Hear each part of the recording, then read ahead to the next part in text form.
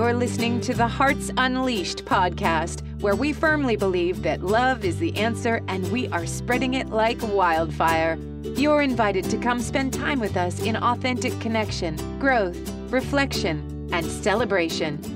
Life coach, author, and speaker Abigail Gazda will be sharing amazing humans living their hearts unleashed to inspire you to do the same.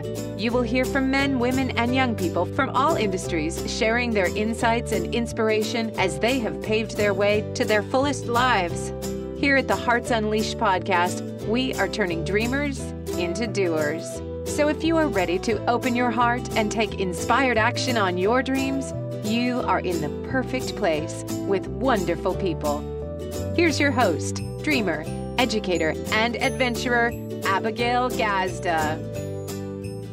All right, you are listening to the Hearts Unleashed podcast, where we are turning dreamers into doers. And I have a very special friend here today with you guys.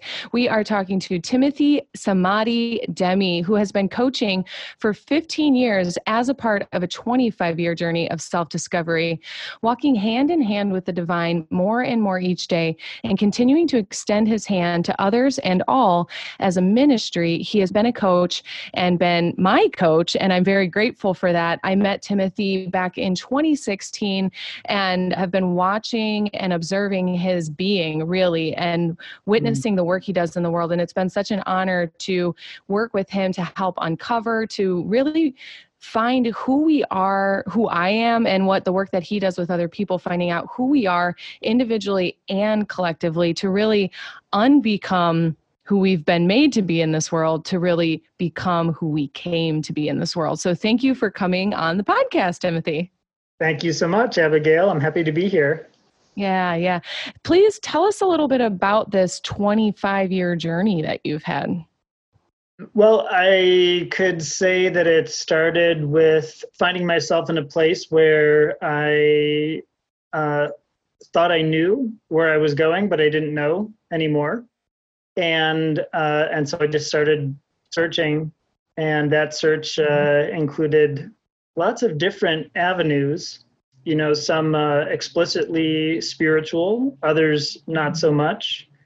I guess eventually that led to the discovery of coaching. I've been on that part of the journey for the last 15 years since being trained formally as a coach.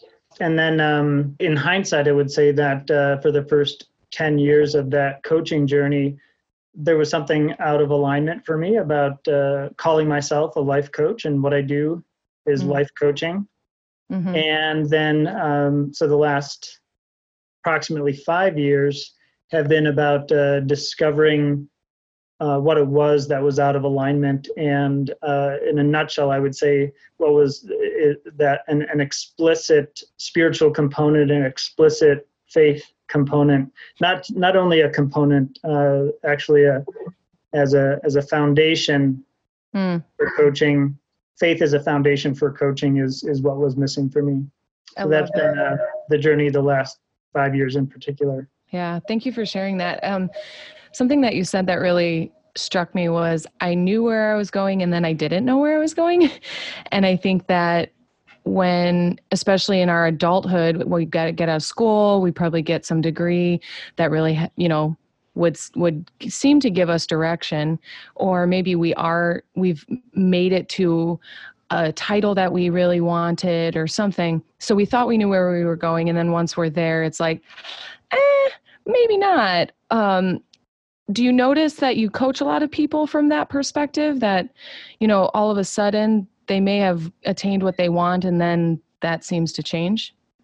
To some degree, yes. And as you well know, even more so, I'm inviting people to, so I think the answer is yes. Mm-hmm. And to explain that further, I would say that the question that I'm inviting people to ask of themselves is, who is it that wanted what you wanted? Who is it that had the goals that you had and are now dissatisfied with them or uncertain of where to go next? Mm-hmm. And that's a bit of a strange question to ask, but what I mean by that is that, as you were saying, This journey is more about unbecoming, unbecoming who we've been made to be as a product of our circumstances, and actually, so more so as unraveling ourselves, such that we're making choices about where we're headed in life and what we want in life from a more authentic place. I love that. And I agree with you. And I love it. Yeah, right. Good. And so I love that because you asked about like the who, right? And we're currently, as I shared with you before we started, we're currently in the middle of the mortality series. And so we're talking about death and endings, purposeful and unintentional or unplanned. And so talking about that, the who that you're referencing, what do we do with that who once we're not that who anymore? What my wonderful question, one of my favorite topics. And of course I have an owl behind me, which people won't be able to see, but I do love asking who. I love asking who. So what do we do with the who that there is to leave behind? And just to, reiterate or explain again that one of my favorite topics is, I'm going to do a bit of a preface before I respond to your question exactly. Beautiful. One of my favorite topics is grief and grieving for personal transformation. There's this whole world, there's this whole spectrum of loss that there is for us as humans to grieve. And I would say that spectrum starts with actual, tangible, real losses, like the loss of a life, the loss of relationships, the loss of jobs, the loss of income, the loss of being able to go to the gym, being able to meet up with friends and hug them. Like, these are all actual, tangible, real losses.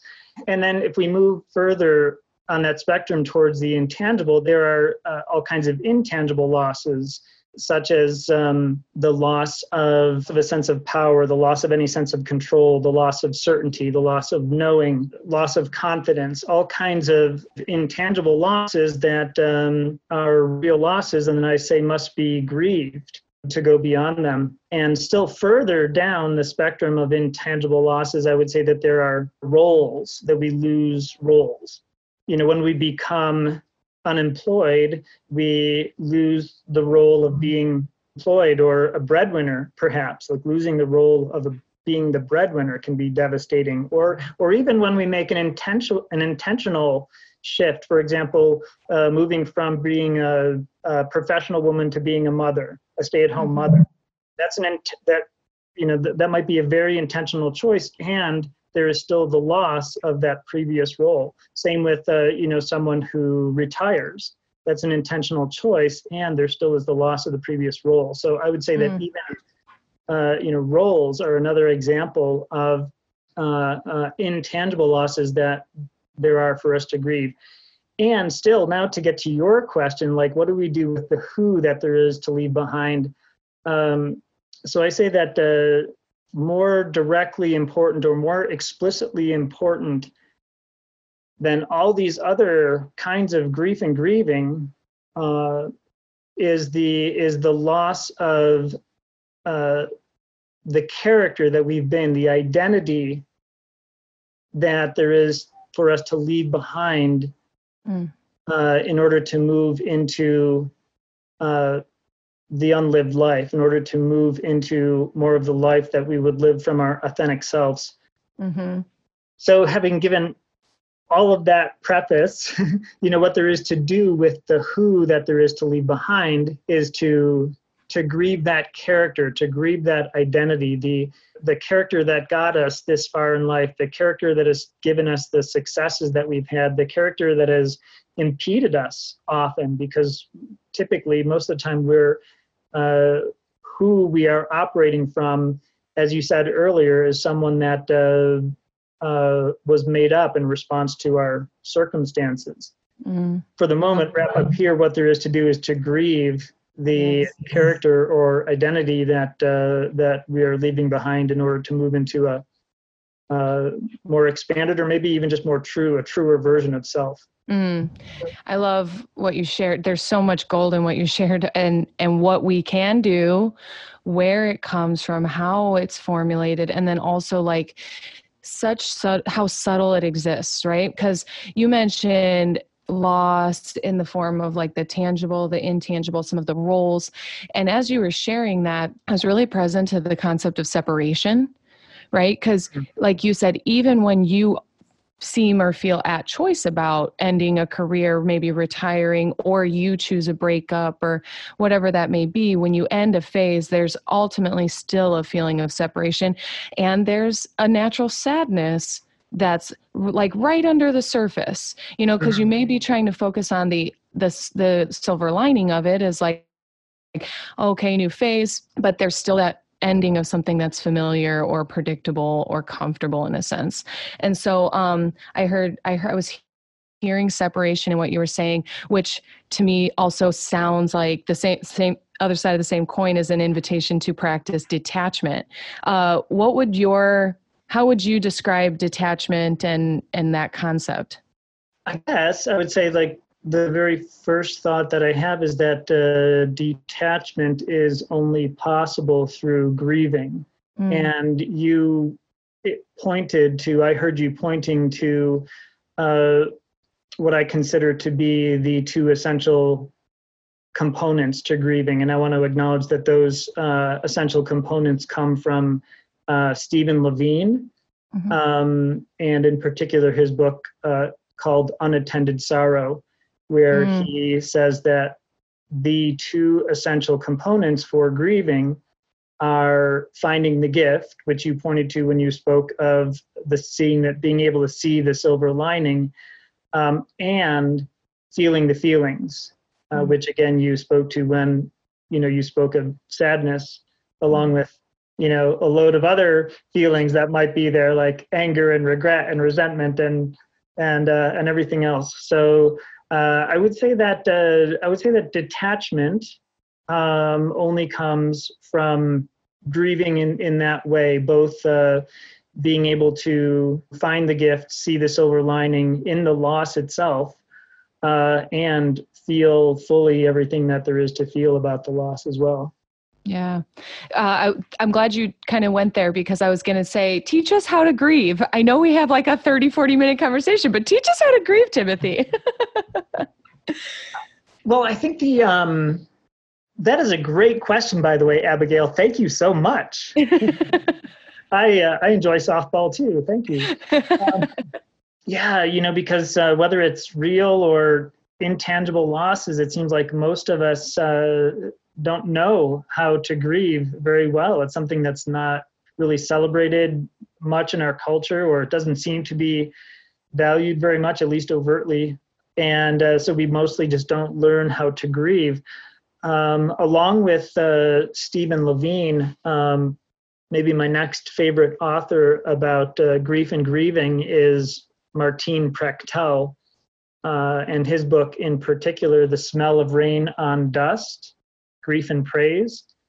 They come from really, really different perspectives, but fundamentally I would say that they're talking about the same thing. They're talking about the two same components of grieving: feeling the feelings and praise, and or finding the gift. So the finding the gift part, I haven't really, that seems to me to be pretty much straightforward, but maybe it's not. Maybe I might have to think about that one some more.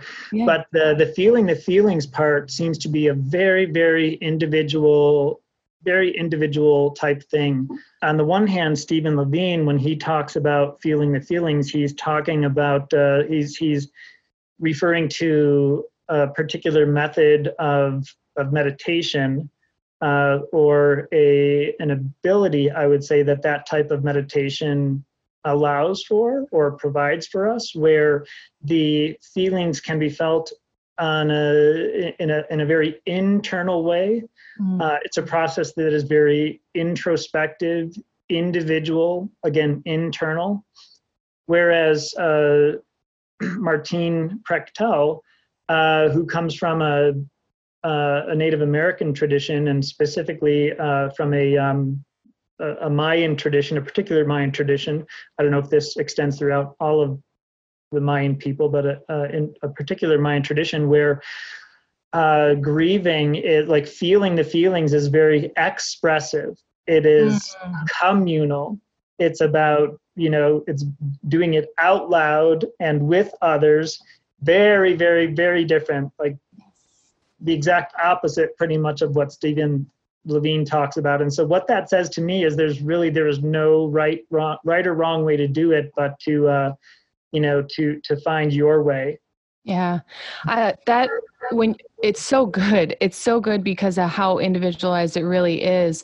And when you were sharing that, I was thinking about people who get locked in loss or locked in grief because they maybe don't have the facility to fully grieve. Because I remember, in our coaching, we discussed lamenting, and it feels like a truly expressive way to actually, and what I use with my clients, or the term that I like to say, is drain the well, right? Maybe we feel some of the feelings, but we don't go all the way in, or we don't let it all the way out. So there's still this stagnant water that sits around our heart. And so we can't seem to complete the experience.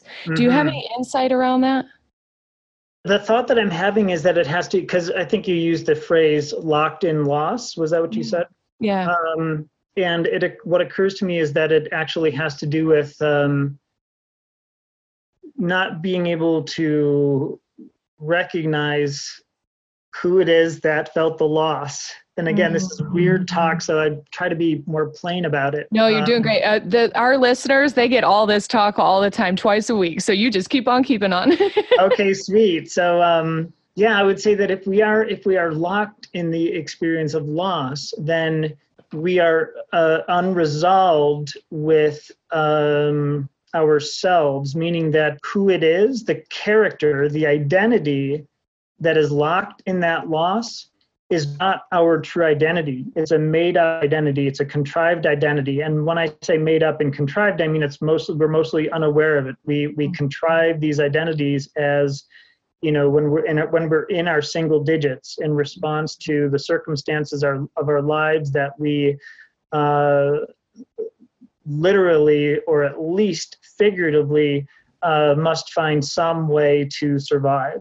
And so we contrive a way to cope with those circumstances, to adapt to those circumstances, to overcome those circumstances, even to produce results. Like these contrived identities, they can serve us fairly well beyond just literally or figuratively saving our lives. And so I would say that if we are locked in loss, then it has to do with not identifying the contrived character who is experiencing the loss. I love that. And which totally leads to, because when I like that you use contrived identities and that survival concept, because what we've built up in the podcast is ego, identifying our ego identities and being willing to let those go and release them, or literally have a, murder session, like they got to die, they got to really go and grieve them. Right. But then ultimately only to become a more authentic version, only to unleash our hearts more fully. So what about that transition? Because you facilitate that transition quite often for people. I do, and I must protest about the murder part. That's exactly what we want to do, and that is exactly what has those characters, those egoic identities hanging on for dear life, holding on with a death grip, I would say, is because if we ever become aware of them, we don't become aware of them until they are not only getting in our way, but often actively harming us, to be living out of that egoic identity.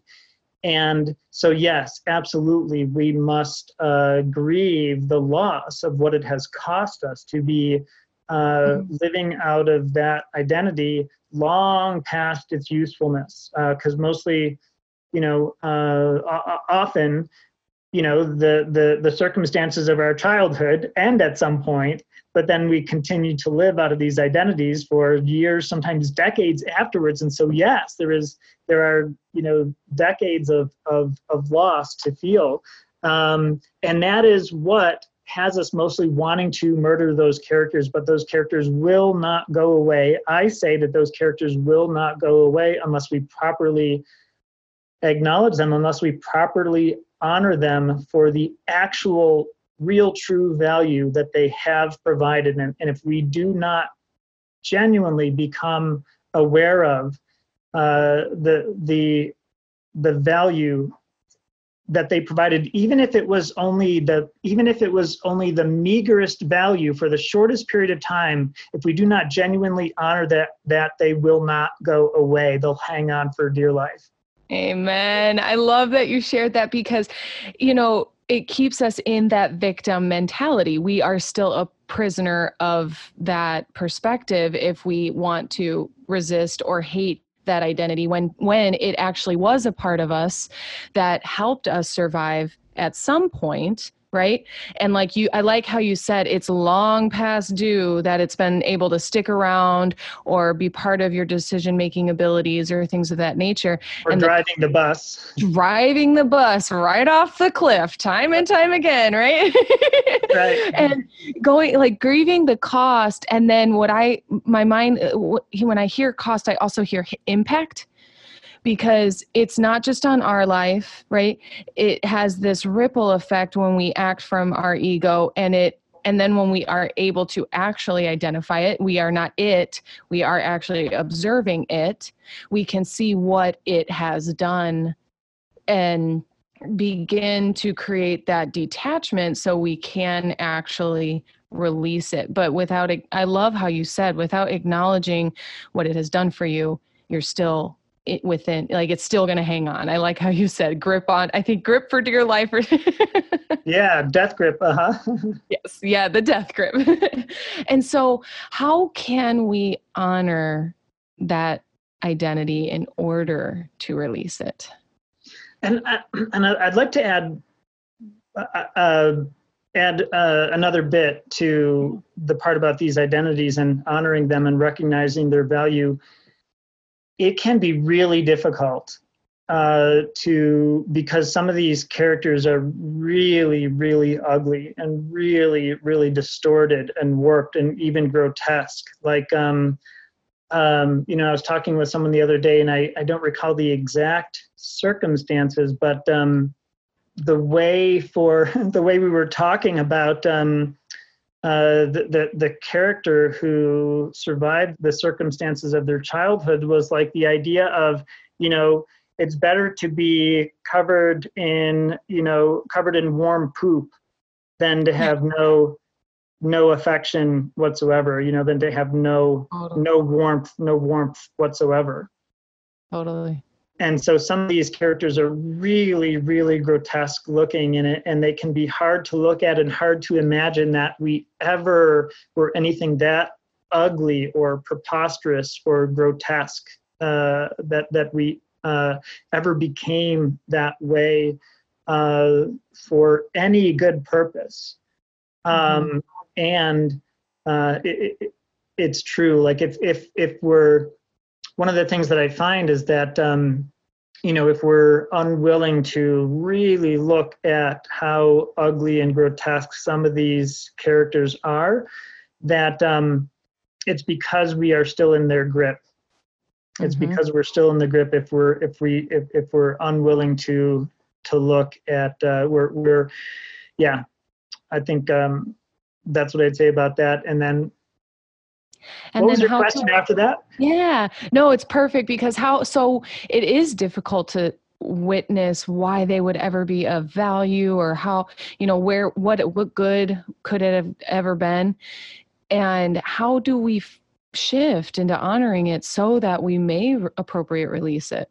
Yeah, this isn't the only way to do it, but I find that a really good way to do it is to name the character, and identify some of its traits, and then take a look at, like, to go back in our lives and see where that character has operated and has we'll probably initially be looking back and seeing all of the places where it caused us harm, caused difficulty, caused loss, but then going back and seeing if we can find where it also provided value or benefited us as well. So, like, the threefold process is might look like naming it. And again, there's usually some, really contorted. These characters have they're contorted versions of multiple qualities. So, let's see. I identified one for myself the other day. It was something like a crybaby crusader. Mm-hmm. And so then actually drawing it, like creating some sort of image of it, whether it's hand drawn or painted, or creating some sort of image of it, and then also writing some sort of a tribute to it. Might look like a eulogy, it might look like a retirement speech, because it's really not necessarily about the character dying. There might even still be times in our lives when that character, we might want to pull out that character by choice. It could be useful. So it's not necessarily about killing off the character. To some degree, it's about dismantling the character, because I would say that these characters are kind of like an aggregation of qualities, an aggregation of traits. Yeah. If we don't dismantle them, it can be difficult to choose any one of those traits without choosing the whole aggregate. And and so if I need to call on strength, then I don't want to have to also call on independence and rebelliousness and everything else that goes along with strength according to that character. So again, maybe a eulogy, but it's not about killing off the character. Maybe a retirement speech, giving that character emeritus status. So it's still it can still speak up, but probably won't really give it much regard. Yeah. Keep going. But the critical part of the tribute is that it includes both what there is to mourn about what that character has cost us, but also what there is to celebrate about what that character has provided. Yeah, I think that's wonderful. And thank you for some of the very specific tips, like a retirement speech, or I've written breakup letters, sometimes, right? And so, but you're so right about getting into shifting from that inventory of what it's cost to the inventory of what it's brought us, the benefits, right? The payout there has been, because, my whole book, The Memoir of a Quitter, I share the different identities of quitter that I could identify as runner, or who was avoidant, or, independent and rebellious, but they also were shields of protection or identities of armor, right? That would get me through a really tough time that I had to be braver than I thought I was. And it allowed me to move through something and create a new reality. And so you're so spot on about how it's so beneficial as well. And I wrote over here about self-mastery, the self-mastery that it's required to be able to actually integrate these egos. Like you said, if I need to access my strength, I don't need to also bring independence and rebellion with, right? And so truly accessing the gold that there is when we did learn how to survive, and the ways we learned how to survive, to use them as tools for thriving in life. Yeah, and when you mention accessing the gold, it reminds me of the conversation about finding the gift in the lost, or seeing the silver lining. And sometimes, I'd say that in terms of the two essential components of grieving, some of us are usually better at one than the other. Some of us are better at finding the gift or seeing the silver lining. Some are better at feeling the feelings and not so good at finding the gift. Some of us aren't good at either at all. But in terms of, in terms of the gold, sometimes the gold can come as a result of feeling the feelings or expressing the emotion. And so I want to offer too that, that method that I just talked about, it's not the only way. Martin Prechtel in The Smell of Rain on Dust, he talks in particular about, I don't recall if he uses this word, but the word I would use is transmutation, turning feelings into beauty. So your artful depiction of the character, that you're retiring, might be your entire process of that might be your entire process of grieving, is to, paint this character, or writing a song, writing a song might be the way to transmute all those thoughts and feelings into beauty. And that in itself is so much gold. That kind of transmutation is just incomparable gold in itself. And I find that often on the other side of feeling the feelings, whatever way we do that, there's often a spaciousness there. There's an opening to simply be who we are. Yeah. And I think that kind of goes along with it. It's an interesting idea to think about both integration and both unwinding or unbecoming. They seem maybe opposed to one another, but also one and the same. Yes. And when you were sharing about painting or writing, sometimes I like to even speak it, and I'm very ceremonial. So I love me a good bonfire and burning some ideas that identify that identity. So what I heard though is creative expression, which of course would then start to transition us into being more expressed as ourselves without this identity. And so it becomes this double access point where we're releasing something so lovingly and also discovering more of ourselves. That the room that you mentioned, the space that gets created, is all of a sudden we have a new chance to emerge. And you do this in your ministry work. So I would love for you to share how you support people, how you work with people, and especially more about how you shifted from identifying more as a coach to more the ministry type of work. Okay. And before I answer that question, I can't believe that I forgot to mention one of my favorite methods for, memorializing these characters, which is tattoos. Yeah.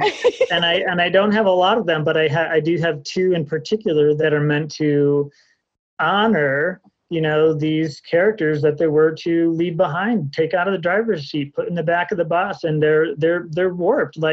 They're both angels, but bizarre looking, just really terrible looking faces in a way. So these angels with these terrible faces, and one of them for me represents leaving behind depression, and leaving behind the character of depression, leaving behind the this is an example of one of those weird things, how could there possibly be any value in depression? How could that possibly have provided anything for anyone at any time? Well, I will say that, there were times that it was my best friend.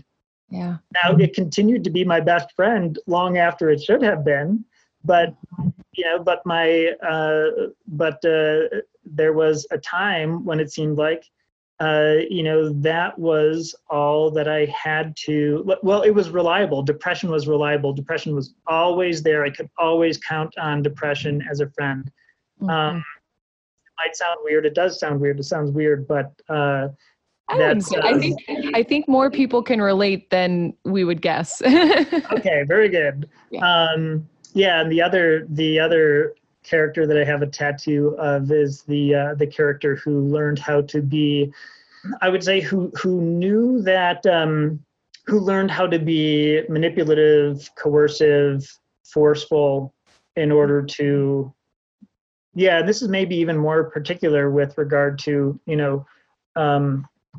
how I help people and how I work with people. Like, I distinguish for myself that for years and years and years, for decades, like, I was operating from this character who felt that the only possible way that he could get what he needed, much less what he wanted in life, was to be manipulative and coercive and forceful. And this was all under the veneer of being very nice, and so I think you can imagine what this character might look like, so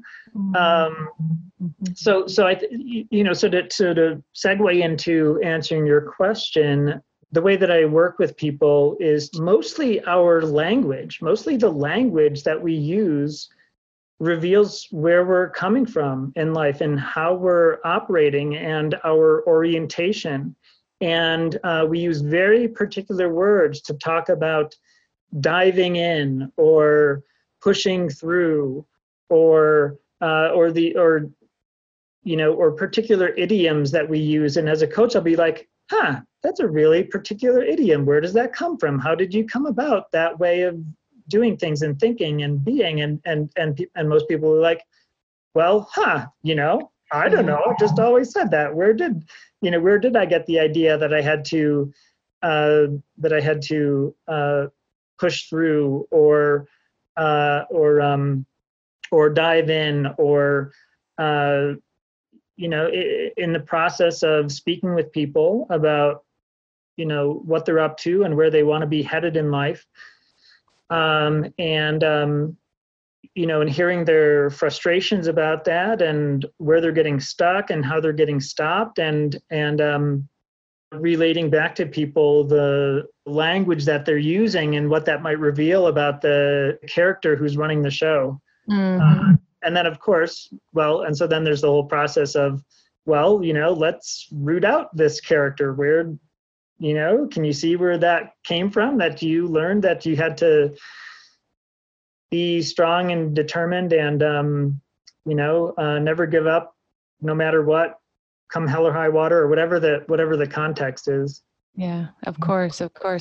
And so if someone would be interested in either working with you or having a conversation like this grief conversation is really, they're there and they'd love to be out of there or move through it. Mm-hmm. How can they reach you? How can they follow what you're putting into the world? Where can we find you in the ethers? I'll say one more thing because I didn't answer this question of yours, and it really is fundamental to the work that I do. You asked about the shift in my own coaching work to a ministerial approach. Bottom line is that for me, what coaching as a ministry means is that coaching is available to all who are willing, regardless of financial resources. And that faith is fundamental, that as a foundation, we must pay attention to and cultivate and develop our connection with God, with divine, with the source, such that the things we're after in life can be inspired, can come through that connection rather than in opposition to that connection. So to answer your question, people can reach me through my email, which is exoduscoaching@gmail.com, Exodus, EXODUS coaching@gmail.com. And currently I'm also only, I'm available by phone as well, which is area code 802-579-3198. And then lastly, through my Facebook page, which is Exodus Coaching Ministry. Perfect. Perfect. Wonderful. Thank you so much. And thank you for sharing this. This conversation is one that I love and I've been so excited to share. I have to share with our audience. I've been wanting you on this podcast since 2017 and this is so exciting. It's literally years in the making. And, you know, I love what you say about, you know, you could have done it then or you could have done it before, but now's a good time too. Yes, now is not the time. Earlier would have been better, and you know, now is no problem. Now is no problem. And I'm glad it was no problem because being able to talk about grieving and the importance of grieving and how to move through it at a time that we're in right now, and especially in the mortality series, and just really having a very intentional conversation about creating our best life, about living as our fullest selves, about who we came to be and sharing our gifts with the world, because I so appreciate you sharing your gifts with the world and honoring who you came here to be and letting the Spirit move through you to serve. So thank you for all that you do in the world as well. Thank you, Abigail. Yeah, thank you. And thank you, Hearts. Thank you guys for tuning into the Hearts Unleashed podcast. I hope you got exactly what you need to keep creating the life that you love. So thank you for tuning into the Hearts Unleashed podcast, where we are turning dreamers into doers.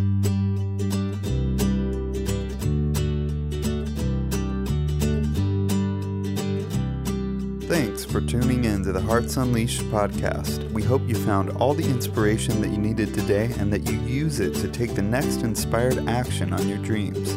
If you loved the show, share it with a friend. We love spreading the love. For more information, to listen to more episodes, or to shop Hearts Unleashed, head over to heartsunleashed.com. See you next time, Hearts.